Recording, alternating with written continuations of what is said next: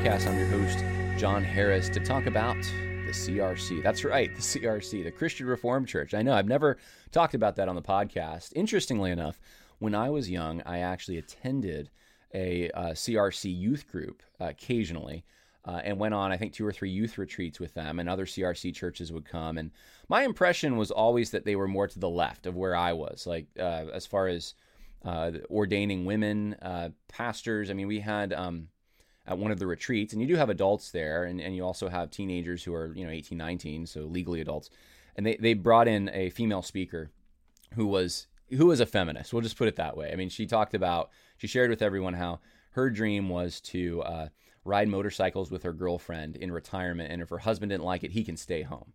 And I guess she thought that was edgy and that the kids would really like that or something. But I remember we played Apples to Apples one night. She was there at the retreat, and she put down the word dignified, and then I put down the card Rush Limbaugh. And then when she saw that, she wanted to know who put that card down, and she was upset as much as someone who's Dutch Reformed can get upset. I mean, it's they have their library voice on, and they give you the impression they're listening to NPR sometimes. But she was, I remember that really flustered her.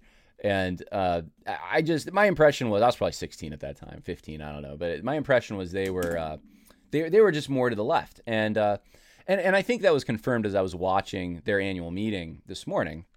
They definitely are. They're way farther, in my mind, to the left than the SBC is. They just took a stand, though, against sexual perversions, including homosexuality, and they adopted it into their confession. And this is causing a stir because they held their meeting at Calvin College. Calvin College now, I mean, it's totally left. That's where Kristen Dumez is. That's where they have, they I don't know if they still do, but they had a openly homosexual student body president. They have club on campus for homosexuals. It's way to the left, and so that's where they held the meeting, and they had protesters outside because of this adoption. And it wasn't even, I thought at first maybe this was the Revoice type stuff, even though they don't have that, was getting into their denomination. But when I looked at it, it's not that. It's actually, you could be in favor of the Revoice theology, and I think you would probably be okay with this statement. It wouldn't really fluster you too much. So just really a basic statement against, homosexuality. It's a sin, Bible said. And then you had like what, a third, something like that, of the delegates. I don't know what they call them, but the representatives there voting against it. So there's definitely they seem, what they seem like? They seem like a little bit like a hybrid between like the PCUSA and the PCA in my mind. Like they're on this continuum, and they're kind of between those two. They're definitely not PCA, but they're definitely not PCUSA. They're still Christians in the denomination for sure, and people who love the Lord and are, I think, orthodox in their theology. But they must have a different stance on ordination of women, because they definitely had a number of messengers there. I'm using the SBC language. They had a number of representatives there, whatever they call them in that denomination, that were women, and they're just the vibe you get. It's the vibe that you would get. So there's differences between these 3 denominations that I've talked about recently. The SBC is a lot more working class, a lot more boisterous. I think a large part of the people who are there, just because it's a big group, are ignorant about what's going on. It tends to be a popularity contest. People use the microphones to talk about inconsequential issues sometimes. They preach a sermon on what they feel the denomination needs to do. You have the people who are trying to keep order, constantly calling for point of order, or calling the assembly back to order. You have the PCA. They dress a little nicer. They more use maybe a wider range of words in their vernacular. They tend to be, I think, less boisterous. They have mastered the art, the Scottish Presbyterians, of showing passion without showing much emotion somehow. I don't know how they do that, but that's one of the things they do. In contrast, though, you have the CRC, which is, they're mostly Dutch, I think, and they dress differently. I can't put my finger on it. Their music is different. It seems almost like it's like they're a few decades, I don't want to say behind, because of that sounds like a pejorative, but they're it sounds like they're doing a lot of like 90s type Christian music style stuff, 80s and 90s. It just sounds more like that. That's the sound you get. And they're just, it's much more library voice. It's much more, even some of the clips, one of the clips I'll show you, I mean, I showed you probably the most passionate clips, some of them that took place, and you would be like, that's passionate? Yeah, that's passionate for that particular denomination, the Christian Reformed Church. There's like 200,000 members, a little over that. So smaller denomination, but important. That's a lot of people in Canada and the United States. And I just want to share with you kind of what happened, because this is causing a stir. They passed this motion, or they adopted this language of condemning homosexuality along with other sins in their confession, and it's just caused a stir. You have people on one side condemning it, and then you have people on the other side praising it. And I don't think I don't think the denomination is either. It's like, oh, it's going in such a good direction. Oh, it's going in such a bad direction. It seems to me, as I was looking at this, and my limited knowledge, admittedly, about this denomination, that they're in danger. They're in serious danger. And this was a good move, but they weren't. They were a little farther to the left than I initially thought. So I'll show you some of this. So let's play a few clips first, just to show you some of the threats going on in these other denominations are going on in the PCA.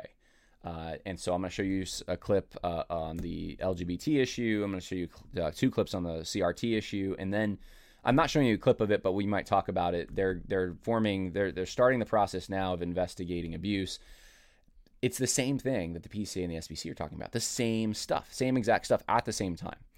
So here's some clips just so you can see, get a flavor for. Here's what I would say more progressively minded people in the CRC are pushing, and it's not that far out of the mainstream in my mind, like from what I saw. I'm Peter Rockwold from Alberta North. This motion is incredibly important, and like what we just heard, part of this is recognizing that this conversation needs to continue, that we need to have a framework of pastoral care.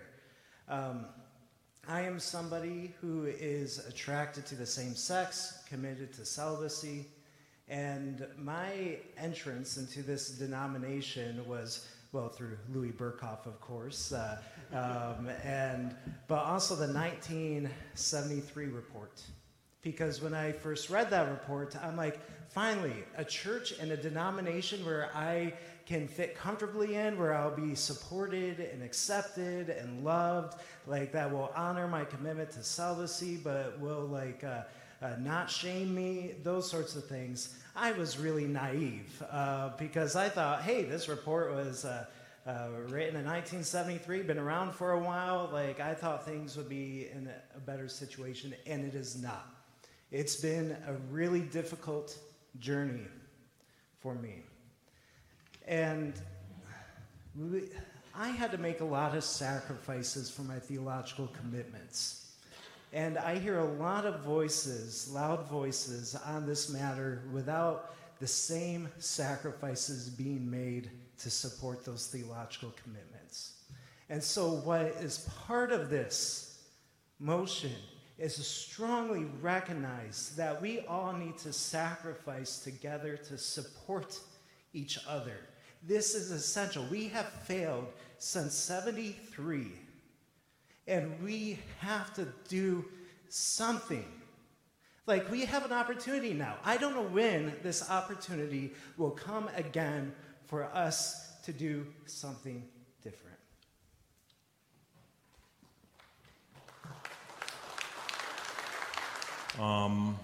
Wayne Coleman, Classes Hackensack. I'm in support of the majority motion. Today I was thinking I didn't want to really be at Senate, but they voted me to be here. I had to be here. But in all that I've heard and sit back and observed through the Senate, the Lord just shared, and He placed this on my heart throughout this entire year for our church. When Jesus said in John 13:34, love one another as I have loved you. think about that. White supremacy is real. It's as real as apple pie. It's real in this denomination. I've been here a long time as a black man. Somebody asked me what my nationality was when I came. I'm black. I'm not Indian or Mexican. I'm black. And in being in this denomination, if you read the overture, please read it. We had a church that opposed the teaching of justice, and racism, so much so that the pastor had to leave. The problems of political issues and jingoism is really invading our church, has invaded our church, so much so it's causing so much division. And I've seen the passion here at Synod with the passion regarding LGBT, and that's great, and I have a passion for that too. My brother is gay, and I love him. The passion we have for the Canadian brothers and sisters, binationalism. I wish we had this passion for this topic of racial unity. We should just put the Nike emblem up there. Just do it. We've been talking about it for years. But white supremacy had a time to pray with the people who wrote this overture over Zoom and talk to them about it. It was more churches that wanted to submit an overture about this. It's a real serious issue. And since I've been here, there's been no prayer about the shooting in Buffalo, New York. Nobody ever said anything about it. And so I'm in support of this motion, and I pray as a denomination. And I think this is the blockage, that we really don't have a flourishing African-American presence of ministry in this denomination. We do not. We don't have it. And I believe it's because of racism and white supremacy. Now, I got some brothers and sisters in here that love me, and I love them, so I'm not talking about this whole denomination. But somewhere we have to make these practical steps, and it starts with the pastors. It's not difficult. You can preach this to your congregation and your people. I preach it to mine. Starts with the leaders create culture. You create your culture in your churches. You do that. And so thank you for recommending that on this committee. God bless you. Mr. President, William Dellerman, Classes BC Northwest. Mr. President, I speak in support of this motion and everything the last brother spoke and my sister. In Canada, we came and we established the Indian Act, and we decided that we knew what was best for the Indigenous peoples of Canada. And we are working on that, but I know that we continue to have the habit of thinking that we can use our voice to settle matters where really what we need to do is listen to their voice and use their language in their context. And so we've heard it twice, now you're hearing it the third time, that we don't try to usurp or just turn this into another way of subtly but very sincerely taking the conversation away from the people who need to be heard. And so that's it. Thank you. So that gives you a little bit of the flavor.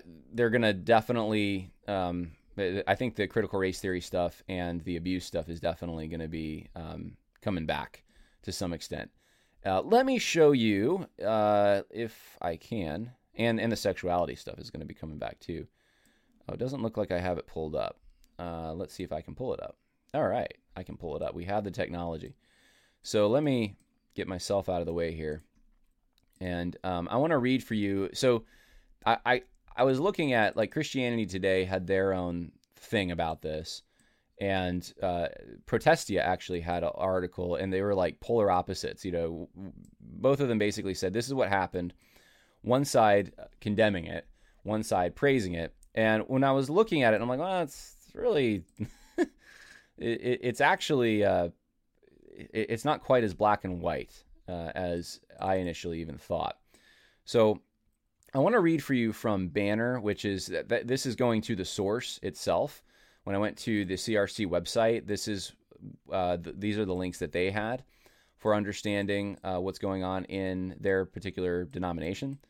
And so I think it's best to go to the source. What are they saying about themselves? And that's what I want to read for you, and we'll go through it that way. So here's Banner, and we'll start here. The Synod 2022 upholds traditional stance on same-sex relationships. So it says on Tuesday, the Synod 2022, is 2 weeks ago, recommended the Human Sexuality Report on Christian Reformed Churches as a useful summary of biblical teaching on human sexuality. Now I want to stop here.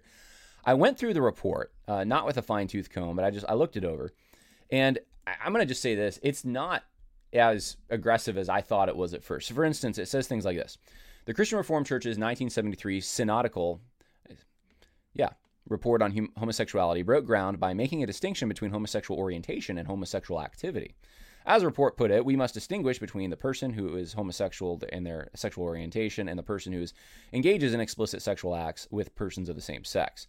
It is also noted that homosexuality is not the result of any conscious choice or decision on the part of the person. In other words, there is no sin in being attracted to the same sex. We only sin if we act on our sexual attractions. It also says later on in the report, the church has also harmed people who are attracted to the same sex by promoting the false expectations of orientation change, as if believers who are attracted to the same sex can expect to become attracted to the opposite sex as they are sanctified. The church has pressured some into programs of orientation change that inflicted tremendous psychological, emotional, and social harm upon them. I don't think Greg Johnson would have a problem with that. Now, maybe he'd have a problem with other parts of the report, but I don't see how that's much different than the Revoice stuff.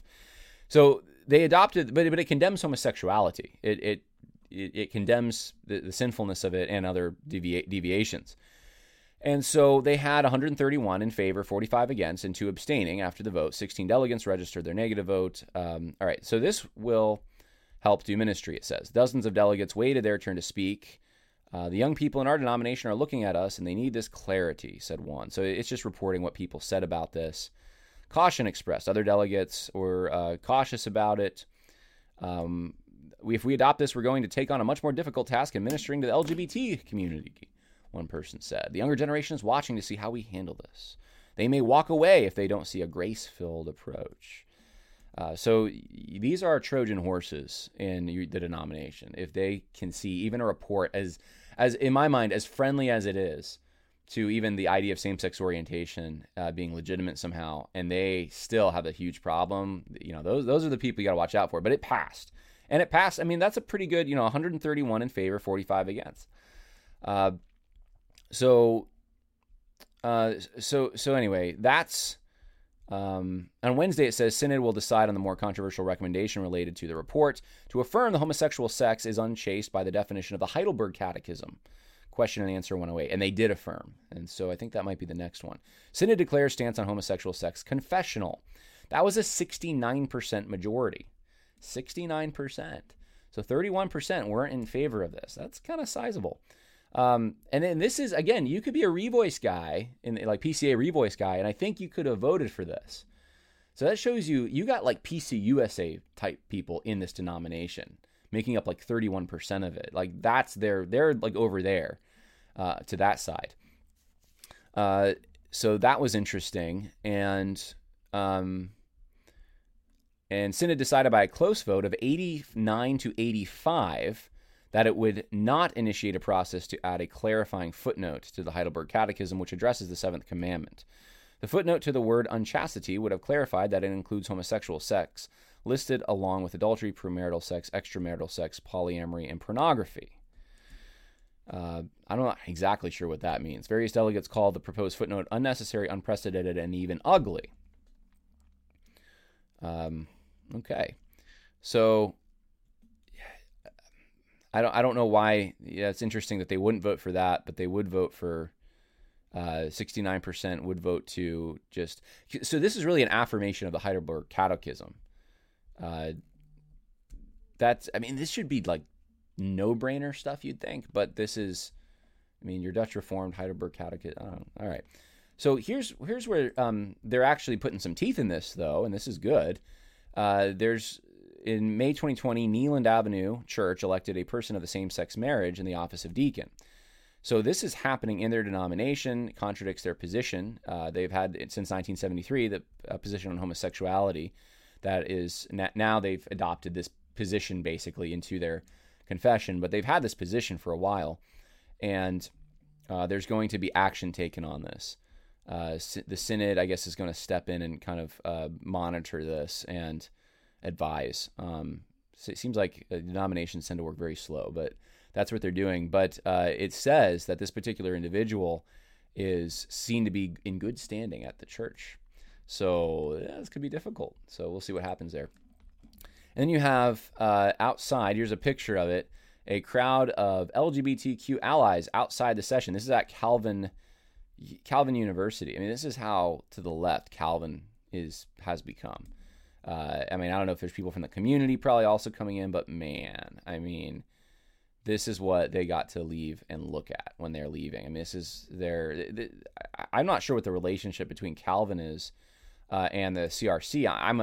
I thought that Calvin was the CRC's school. Like there was a strong relationship there, even to the point of governing. But if that's true, man, they got some real work to do at Calvin. But this is what they got to see as they were exiting their synod, or their is it synod or their meeting.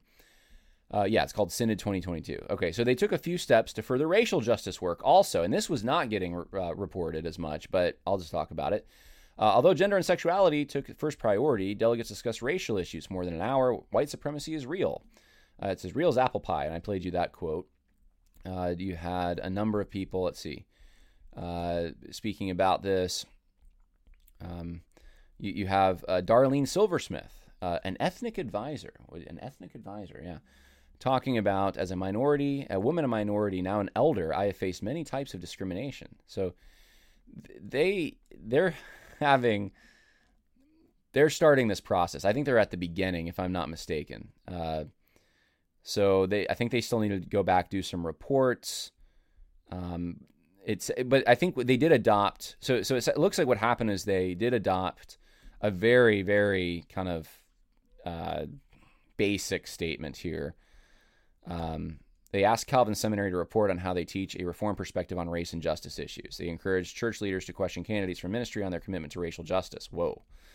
Reminded CRC churches that elders should defend biblical justice and deacons should seek justice and work to change exploitive structures or indifferent systems. Encouraged the CRC to continue producing materials to help churches work in this area.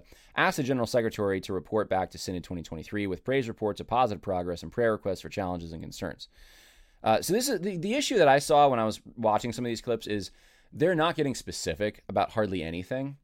And if you're just taking like the general understandings of racial justice, white supremacy, some of these terms they're using, then it sounds like the CRC just went woke. But they didn't put hardly any meat on the bone. So we don't really know exactly what this is going to do. It's so basic. But if you're talking about encouraging church leaders to question candidates for ministry and with their commitment to racial justice, you're handing a blank check to woke people in the denomination. And that, you're letting cancel culture right in. You got to be very definitive and very biblical about what it is that is forbidden. What is it? Define partiality biblically, and then what would partiality look like in our context, and how would we enforce, or what would we recommend to churches to do to uphold a standard against it? That would be the question. They're not doing that, though. I think people are probably nervous to really get too definitive on it. Synod 2022 strengthens abuse response process. So this is something that they're starting, but so there's a review process was initiated by the CRC's Council of Delegates in response to a formal request. Synod 2021, Synod 22 accepted the work that has been done. So they accepted a report. This is very similar, I guess, to what the PCA did. So that's, I guess, all that happened. They accepted a report, which I have not read. And it's supposed to give churches more space to build accountability. So I'm not sure exactly what all that entails. Church leaders responding to an alleged abuse will be required to watch a 60-minute safe church training and orientation video. So they're just taking some measures and hopefully some smart ones. All right, so that's all I had to say about this in the CRC. And I don't know how many of you who listen are part of the CRC, the Christian Reformed Church, but there in my area where I live in New York, I mean, it was settled by the Dutch years ago. There's different waves of Dutch immigrants that have come in. Ours is the earliest. In fact, apparently I have ancestors, my dad was telling me, that trace back to this region that we live in here. Even though we moved all over the country. It's been generations since any of us were in upstate New York in the Hudson River Valley. But there are a lot of Dutch, like 15 minutes from me are stone houses. Actually, those are French Huguenot, I believe. But that was when this was a Dutch area. The Dutch, interestingly enough, the Dutch allowed. This is so unrelated, but I just got to say it because I want to, and it's my show, and I can say it, I guess. The Dutch allowed a lot of ethnic diversity, cultural diversity, I should say, religious pluralism to some extent into their colony. You specifically see it in New York City. And New York City, I was just reading a book called Island at the Center of the World, which I would recommend to everyone. It's really, really well written. And it makes the point in the book that New York City has really been underrepresented in American history, especially after the Civil War. The Puritans of Massachusetts became the new kind of centerfold of American, the basis for what America is and defining what America is. We're the Puritans. I'd say the same thing has happened in Christianity, that in Reformed Christianity, like there's this a huge emphasis on the Puritans, especially since John Piper kind of really resurrected Jonathan Edwards' influence. And I've been discovering obviously that's one of the streams, but there's other streams. And so the Dutch Reformed would be a smaller stream, and most of that influence came much later on with immigrants coming towards the late 1800s. But you did, in the area that I live in New York, there are still a number of Dutch Reformed churches, mostly older, mostly very progressive, I would say. I mean, a lot more, not all of them, but I'm not saying the ones I went to, but the ones that are in my neck of the woods. I mean, you'll pass by and you might see like a rainbow flag or something. It's that kind of thing. So there are some of them around this area. I know in some areas of the country, you're like, you never heard of this denomination, but they are around. And it is one of the streams that certainly has a tremendous influence actually today, especially later Dutch Reformed thinking. I'm thinking of Abraham Kuyper's influence, and then you have the influence of other Dutch Reformed thinkers like Cornelius Van Til. They have a tremendous amount of influence on today's Reformed Christian thinkers. So it is one of the streams. It is important, and it's for one of those. It's for that reason actually that I wanted to talk about what's happening in the CRC, because I do view it is somewhat important. So anyway, Island at the Center of the World, though, it's a fascinating story about the founding of New York, which predates the Massachusetts Bay Colony. And a lot of the characteristics, things we think about of New York, are actually things from the Dutch era. There are things that have been holdovers. Even some of the terms we have, like the term for boss, that's a Dutch word. DA, district attorneys, that's part of the Dutch legal system. The coleslaw is first originated in the Hudson Valley. It's a Dutch food, but it's become Americanized. A lot of this stuff has. Cookies is Dutch, believe it or not. Yes, New York City cookies. Our Christmas celebrations and the whole introduction of Santa Claus and everything, originally in our country, Dutch. There's a lot of Dutch influences that I didn't even realize that we had in this country, and that is totally unrelated except for the fact that we're looking at a Dutch Reform group, but I just figured I'd mention it if anyone cares to go and watch that, or listen to that, rather, that audiobook. That's all for today. I think I'm going to cut it there. But God bless. I hope that was helpful for many of you.